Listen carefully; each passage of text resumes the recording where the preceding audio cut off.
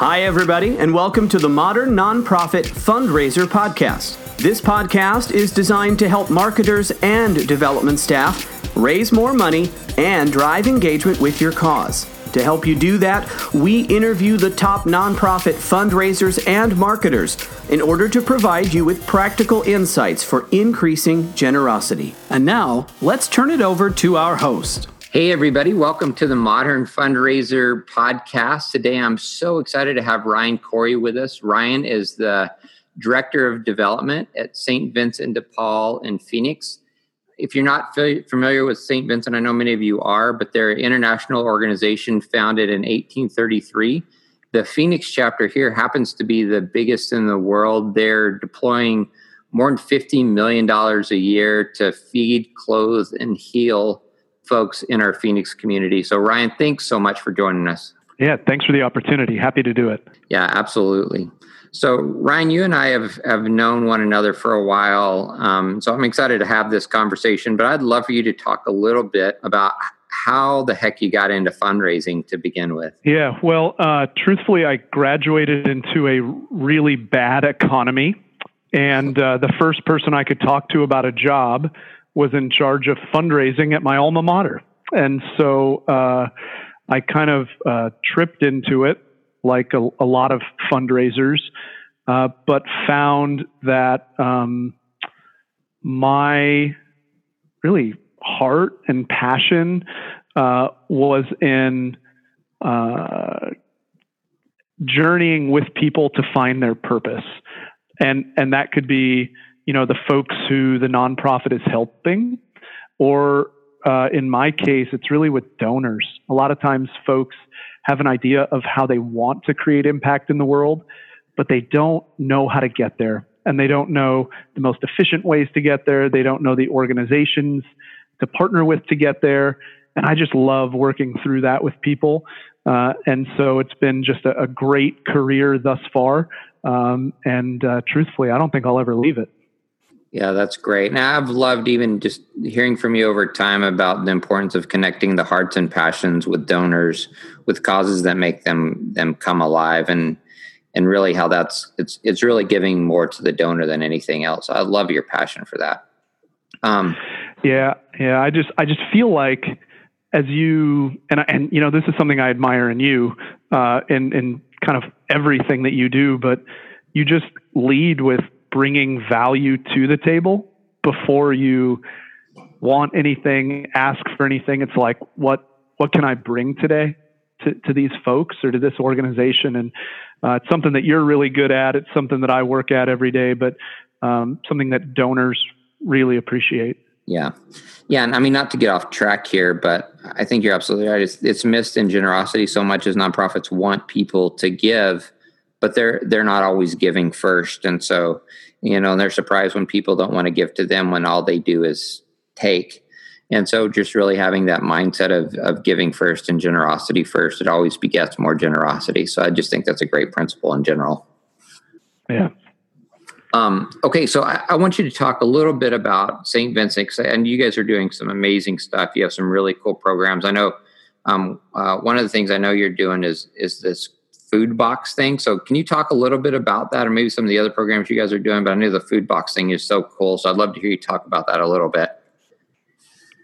Yeah. So you said it in the lead off. Our mission is to feed, clothe, house, and heal people in need. And one of the big principles that St. Vincent de Paul was founded on, you know, in the 1830s by essentially like a 21-year-old named Frederick Ozanam. He would meet people where they are, and he would do it in the streets of Paris, and he would bring them food or blankets in the winter, and really ask kind of two things: how are you, and how can I help? And that's still how we approach our business, our service. And you mentioned the food boxes, and we have, in addition to our main campus, we have 5 dining rooms throughout the valley. So that means wherever you are in central and northern Arizona, we have volunteers in a food pantry that can reach you if you're in need. And so I kind of liken it to I have 3 kids. I know you got a clan at home too. There are those nights when I just pick up my phone and I'm like, Uber Eats is going to work tonight. Like, things are crazy. Well, Uber Eats has just been developed in the last, 5 years, 4 years, something like that. St. Vincent de Paul was doing that work for people in need before any of us had cell phones. Folks would call in to their local food pantry and say, "I'm hungry. I need help. My family needs help." And we would deploy our volunteers with a food box custom made for that family. If they have kids, we're putting different stuff in it than if they were elderly folks. And so volunteers, 2 by 2, would go to that house. They would deliver a food box, and it's literally and figuratively the entree into our ability to help them holistically. So if we saw that grandma had a medical or dental need, we'd say, we have a medical and dental clinic downtown. Can we refer you there? Or if dad needed some equipment or clothes to get back into the workforce, we'd help provide that. If a kid was sleeping on the floor, we'd make sure he had a mattress by the end of the night. And so, we were Uber Eats before Uber Eats, and we were doing it for the most vulnerable people in our community. And I just think that's such beautiful work that we still meet people where they are. We still go 2 by 2, and we still say, "How are you? And how can we help?" In addition to that work, we're doing cutting edge work in our dental clinic. The same equipment, maybe even more or better equipment than your dentist or my dentist has in their office. We have it here at St. Vincent de Paul for people in need. We also have 3 urban farms throughout the community. And we think this year they're going to produce about 80,000 pounds of fresh produce so that we can put directly into our dining rooms. We're feeding kids kale, right? This isn't slop on a plate. This is fresh food that was harvested this morning right onto that kid's plate. And so I think St. Vincent de Paul is evolving beautifully, but staying really true to our foundational mission from the 1830s. That's amazing stuff. I mean, just the heart for what you guys do, but then just the logistics to be able to pull off, kind of Uber Eats before Uber Eats is not trivial. And so it's pretty impressive. Yeah. So back on the fundraising side, because I know you think about fundraising in some innovative ways. Can you talk about some of the more innovative stuff you feel like you've done around fundraising and gathering support over your time at St. Vincent? Sure. I think what we're really good at, and we talked about it a little, is understanding where donors are, where they're coming from, what they want to impact, the experiences that made them who they are. So, for instance, we have some folks who are donors who have grown their own business, right? And any time that they had part of their business that was very, very successful, they'd double down. They'd borrow money. They'd put their own money back in and say, if this was successful with X, we're going to go at it with 2X.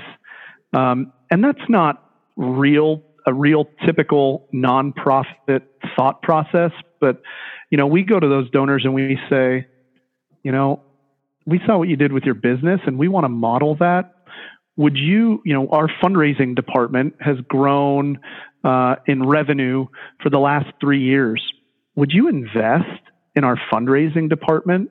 And we think that $1 that you put into fundraising or marketing, we think we can turn that into 5. So for every 1 you put in, we can produce 5. And they get really excited about that because they're then not only mimicking what they did to make their business successful, but they're part of the team. We get to report to them about what their investment's doing. Are we hitting 5X? I mean, they're investors, right? They're different than check writers. Yeah. They're now investors. And so we talk to them like investors, and we report to them. We have honest conversations when things aren't hitting 5X. Luckily, we haven't had to have too many of those, but we really speak to their experiences. So I think that investment in our infrastructure is kind of unique. I also think that in terms of human services organizations, most organizations who have a focus like ours are just trying to make it day by day, month by month, year by year. And we're really thinking forward. We're thinking about having an endowment.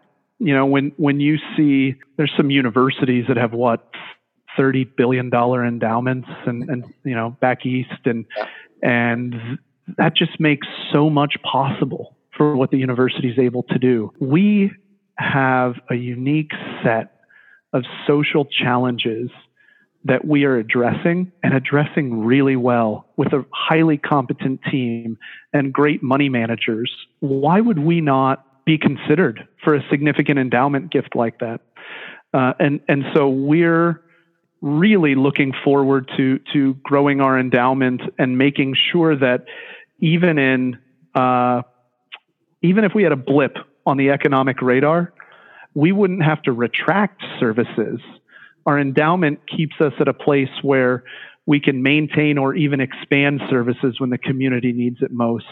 And so I think that's a little bit unique in what we're doing. So, I think the future's bright here. We're looking more and more to meet with donors who think about giving differently, who want to be investors and partners in what we're doing, not just a check writer.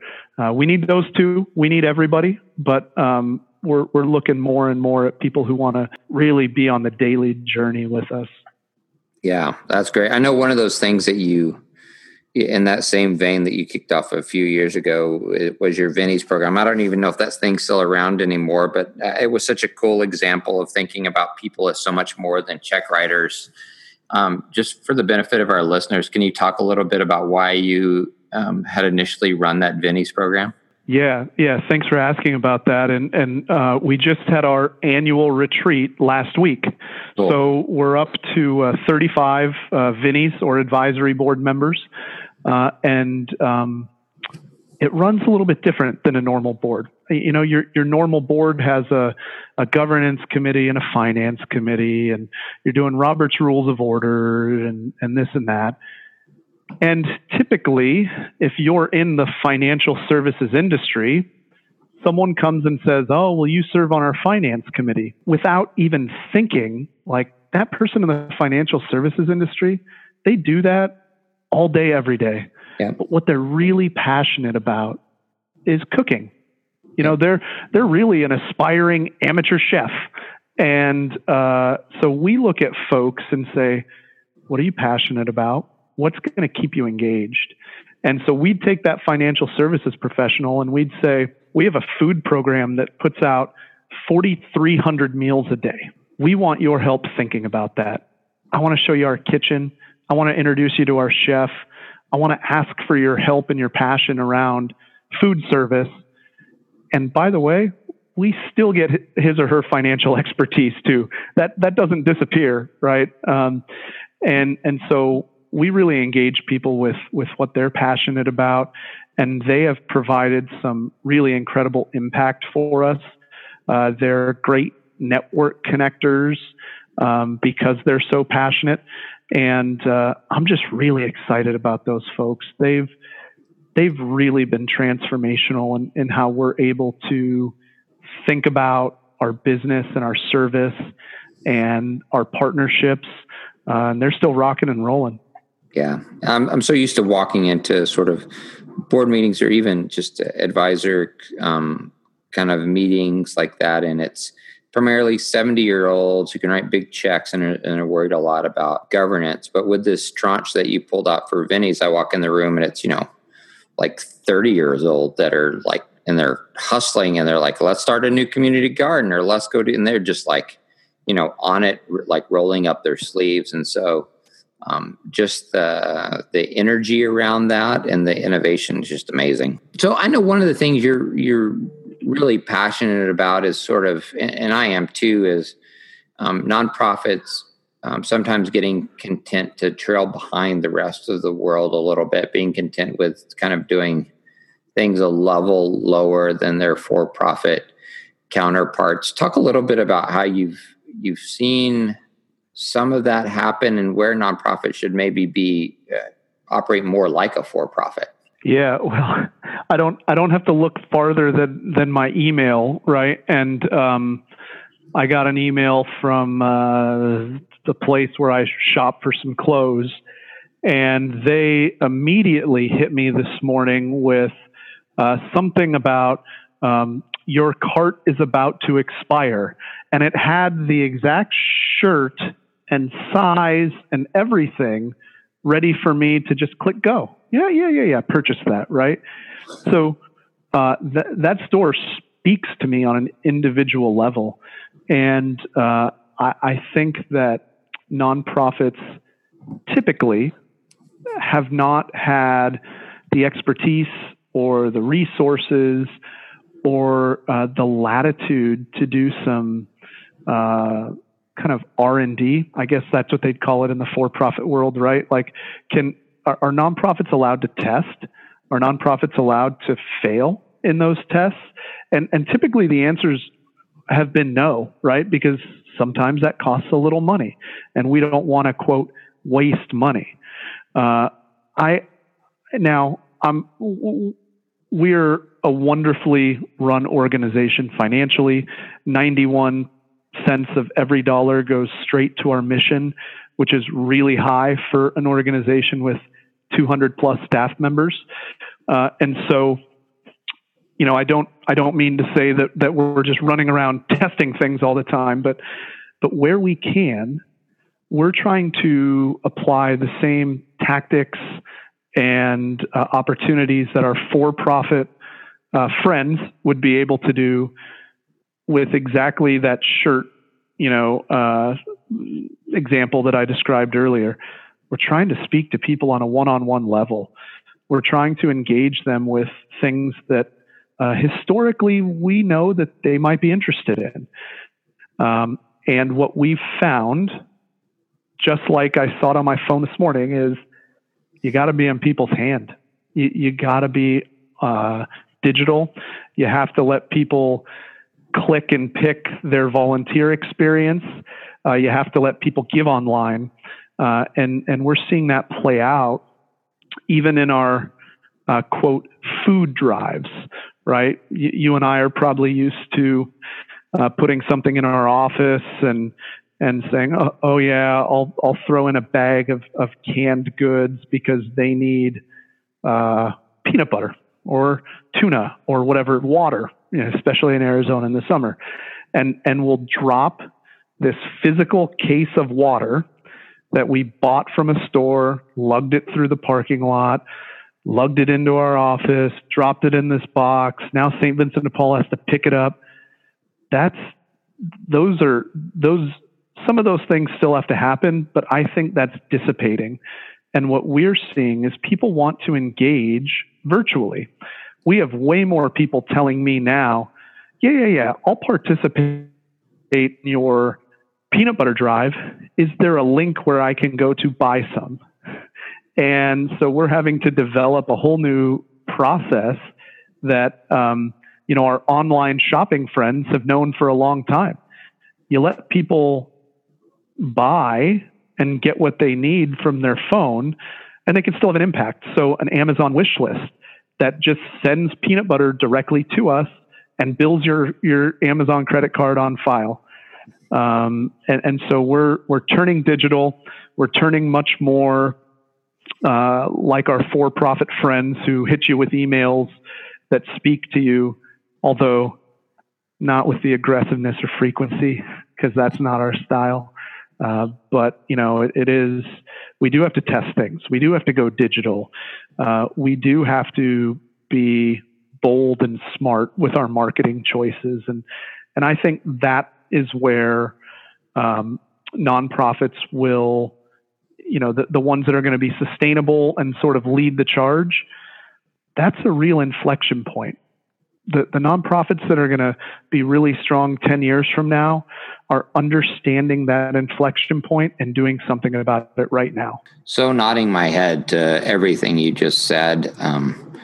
The digital innovation piece is huge. And, you talked a little bit about that clothing experience, that personalized email. That is so much my love language. I just think if nonprofits could provide, like the great shopping companies. I'm the same way. I'm wearing a shirt right now that I got suckered into from this place I like to shop online, because they could say, hey, we know you bought this shirt last time. You would like this shirt this time. By the way, it's 30% off. And they send the email at exactly the right time, because they know exactly who I am and exactly what I'm going to buy. And it doesn't feel like marketing or a push at all, because it's hyper relevant and it's hyper personal. So it feels much more like a value add. And so if nonprofits could really lean into that to create personalized experiences with donors that are hyper relevant to them around their own passions, that moves the needle so much. And I hope our nonprofit listeners are really leaning into what you said there. Yeah, that's a great example. Let me finish up with this. I'd love to hear you kind of riff a little bit. I know you're a reader, and a lot of what you do at St. Vincent's has been influenced by books. We usually ask our guests what books and podcasts they're listening to, but I know you got a couple of books in particular that have influenced you. So can you kind of talk a little bit about what you've been reading and kind of how that's influenced what you're doing at St. Vincent? Yeah. So to the podcast angle, I've really been listening to a lot of Adam Grant. He's an organizational psychologist and really talks about building strong teams and cultures. And one of the things that, it's not surprising, but it's surprising how much I hear it, is that folks invest in St. Vincent de Paul at really significant amounts. Those folks all say that one of the leading reasons, yes, our mission, they love the work, but they trust our leadership team. And they trust our team because they know us. They know we're going to be great stewards of their money. And that starts internally, right? That's not a marketing campaign. You can't fake that. You can't just create a story around it.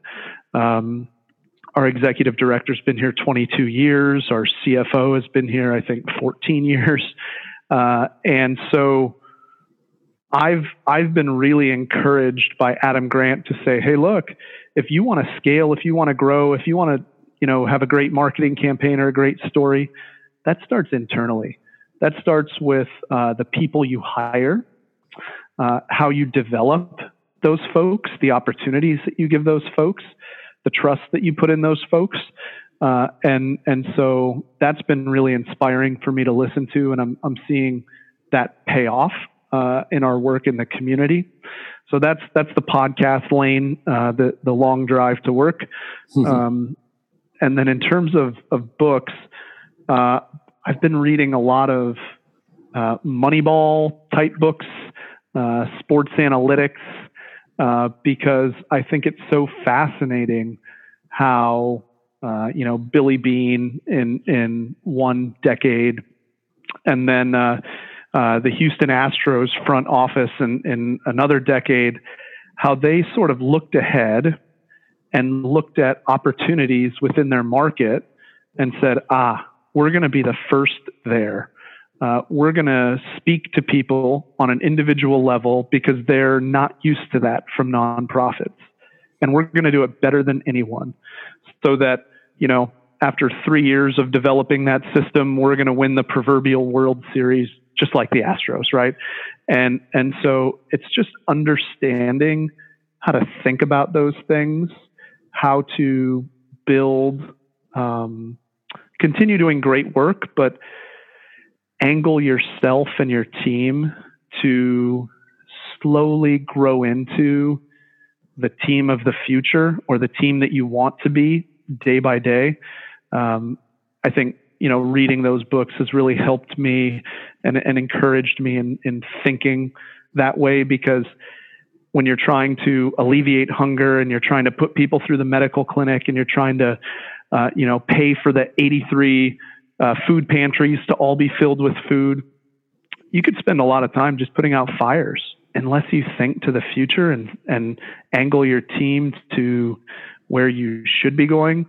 It's not going to, your today is it's just going to be today. It's not going to be a sustainable model. So those are kind of the things that I'm looking at. It's a lot building culture and team and process internally, more so than, how to quote sell or how to do any of that. Yeah. And one of the things I love about that, particularly the Moneyball example with Billy Beane, is the way he was able to get so much leverage is the baseball for the last 90 years has done stuff by their gut, because that's always how it's always been done. And so rather than take that approach, Billy Beane just didn't guess at what might be a better way. He used numbers and analytics to tell him what would be a better way. And I think that's just such a perfect metaphor for fundraising, and that there's a bunch of traditional approaches that have just always been that way. So my gut tells me sending this appeal or throwing this gala are going to get my best results. So we're going to go with my gut because that's what tradition says. And you don't want to be sort of reckless and throw the baby out with the bathwater, but at the same time, running two numbers and analytics to tell you what the most effective things are that create the highest ROI, the most impact for your organization. So I love that as a metaphor, kind of that Moneyball metaphor for nonprofits. I think it's spot on. Yeah, and I think just in our culture, the time that we live in, the environment that we live in, if you could put a Moneyball equation together to quantify and market belonging. People want to belong. People want to be known. People want to be a part of a community. Whoever figures out that equation, I want to know them. Yeah. I want them to be on our team at St. Vincent de Paul, because I think that is so important right now. Yeah, that's great. Well, that's a great sentiment to end on. So, Ryan, it has been a pleasure having you on today. I love your insights. I love the work you're doing at St. Vincent de Paul. So, thanks again for joining us, and I'm looking forward to chatting again soon. All right. Thanks, Gabe. To learn more or to subscribe to the Modern Nonprofit Fundraiser podcast, visit virtuouscrm.com.